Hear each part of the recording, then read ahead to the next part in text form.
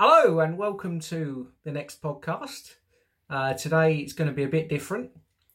I'm going to talk tiny little bits and pieces about MS related. But actually today it's Halloween. Woo! Yeah, I'm not the greatest impressionist, I know, I get it. You can all laugh. It's acceptable. Tell me I can't do impressions, that's fine. The ghosts can laugh at me when they're ready. Not a problem. Casper, shh. Not now.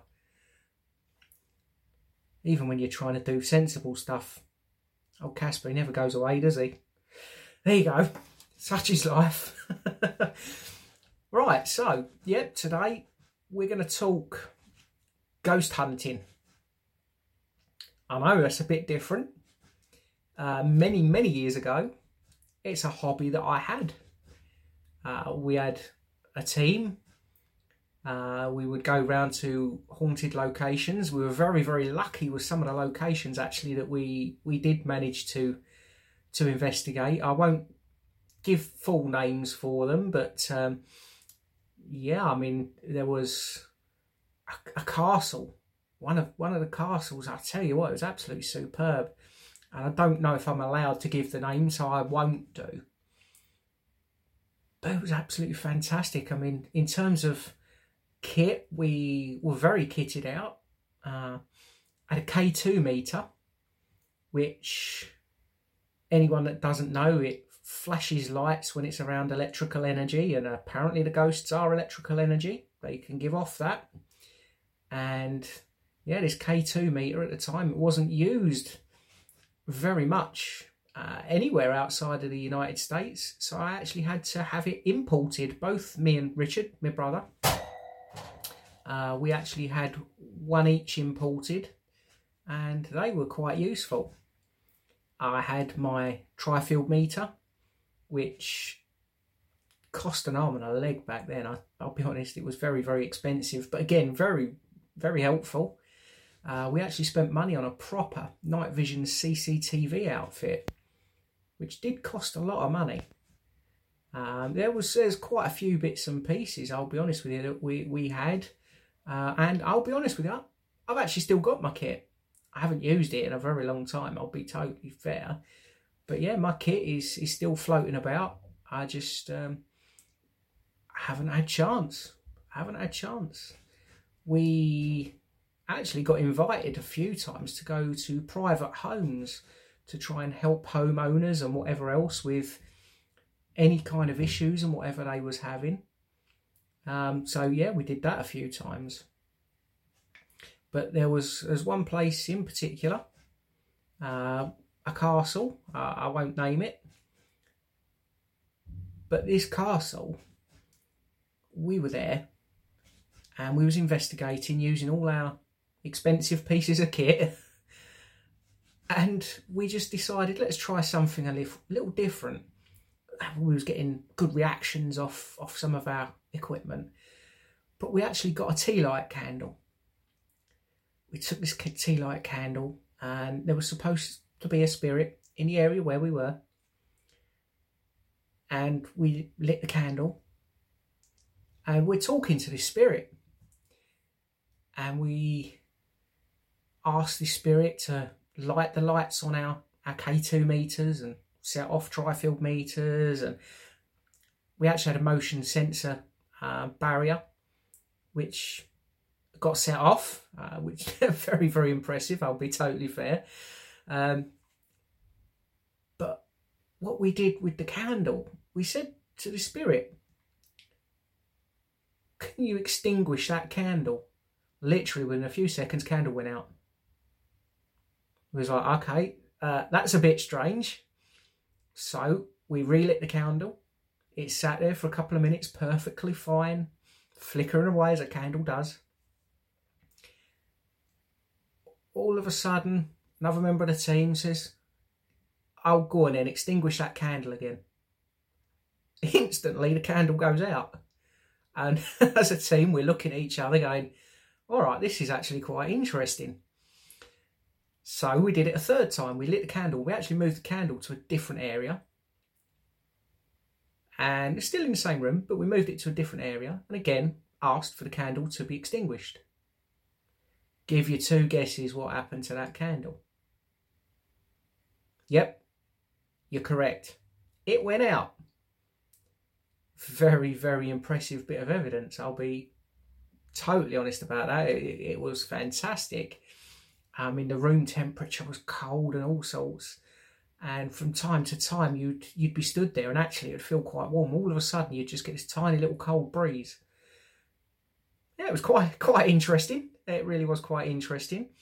That particular castle, there was quite a few bits and pieces that went on. A lot of it temperature changes and the K2 meters and tri-field meters going off. There's another one that we investigated, which is a pub in Nottingham, a very old pub. And we investigated it a couple of times. And downstairs there's like a small cave system. Now, we actually didn't realise what we'd done because we was helping out at the time. We was helping out a investigation that was going on. And we'd left a toy down there, which we used from time to time, which when you moved this toy, it would light up. But we left it sat in a particular place. We went upstairs for a bit of a break. Everyone sat up there. There's no one downstairs. We had the CCTV system set up down there. So, we goes back down after break. Toys on the floor. Didn't really think anything of it. Thought, okay, we'll leave that for the time being. It may well have just fallen. When it came to do evidence review, a couple of days after, we checked back. That toy, okay, that little toy, we actually saw it lift up a couple of inches straight in the air, and then it got, I'm not going to say thrown, but it didn't fall as a toy would fall. It starts lighting up while it's in the air, which it never used to do. It's normally when it hit the floor it would start lighting up, or if you shook it. So again, that was a really interesting piece of evidence, and one that we was quite pleased with. There was a place in London that we investigated actually, which the rumour had it was incredibly, and this is a very famous place, I'll be honest, again, I don't think I can give the name, so I won't do, just in case. But it's a very famous building, really famous building. And it was myself and Richard investigating it. Actually, nothing happened. We investigated that building twice and it was nothing. Literally quiet as a mouse. And allegedly it's one of the more haunted buildings in the area of London it is. Nothing. Dead quiet. Silent. It was a good night out, don't get me wrong, we enjoyed ourselves, but there wasn't a great deal going on. Again, I mean, there was one where a few of us went out and investigated a disused Air Force base, which is now just a woodland. And it was very strange woods. Very, very strange woods. Now, we're all very au fait with animal noises and whatever else. There was all sorts of these screams and just about everything going on. And in all truth, we're sort of looking round at each other going, that's not a fox.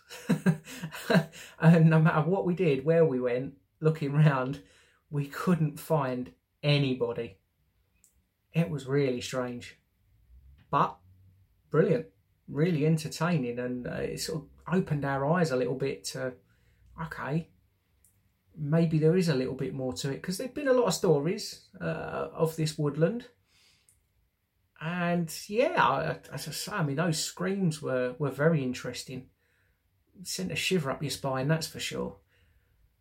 And again, I mean, some of the, I won't discuss private dwellings too much, but some of the private buildings we did, some bits and pieces going on and some hits on the electrical meters and whatever we had. Very surprising. Really, really surprising. There's another pub that we'd investigated in Lincoln. Now, it's probably one of the best EVPs I've ever heard. The electric voice phenomenon, a voice you're not going to hear with your ears at the time. It's one that imprints onto your device. We had no end of voice recorders that we would use. EVP is something we always used to try and pick up, and yeah, we did pick up quite a few over the years. But this one was fantastic. There was 2 of our team members. They was in the back area of the pub. Now, they came out, they'd done all their calling out, asking if anyone's there, all that sort of stuff. Now, on reviewing, they came out, we sat down, we had about 5 or 10 minutes. On reviewing, there was a voice when they was asking if anyone was there. And that voice, very, very low, raspy voice. And I'll try and sort of get it as close as I can. I'm not going to be able to get it brilliantly. But the voice, it said, "You are not one of us." As I say, I'm not a great impressionist, but that's what that voice said on that EVP.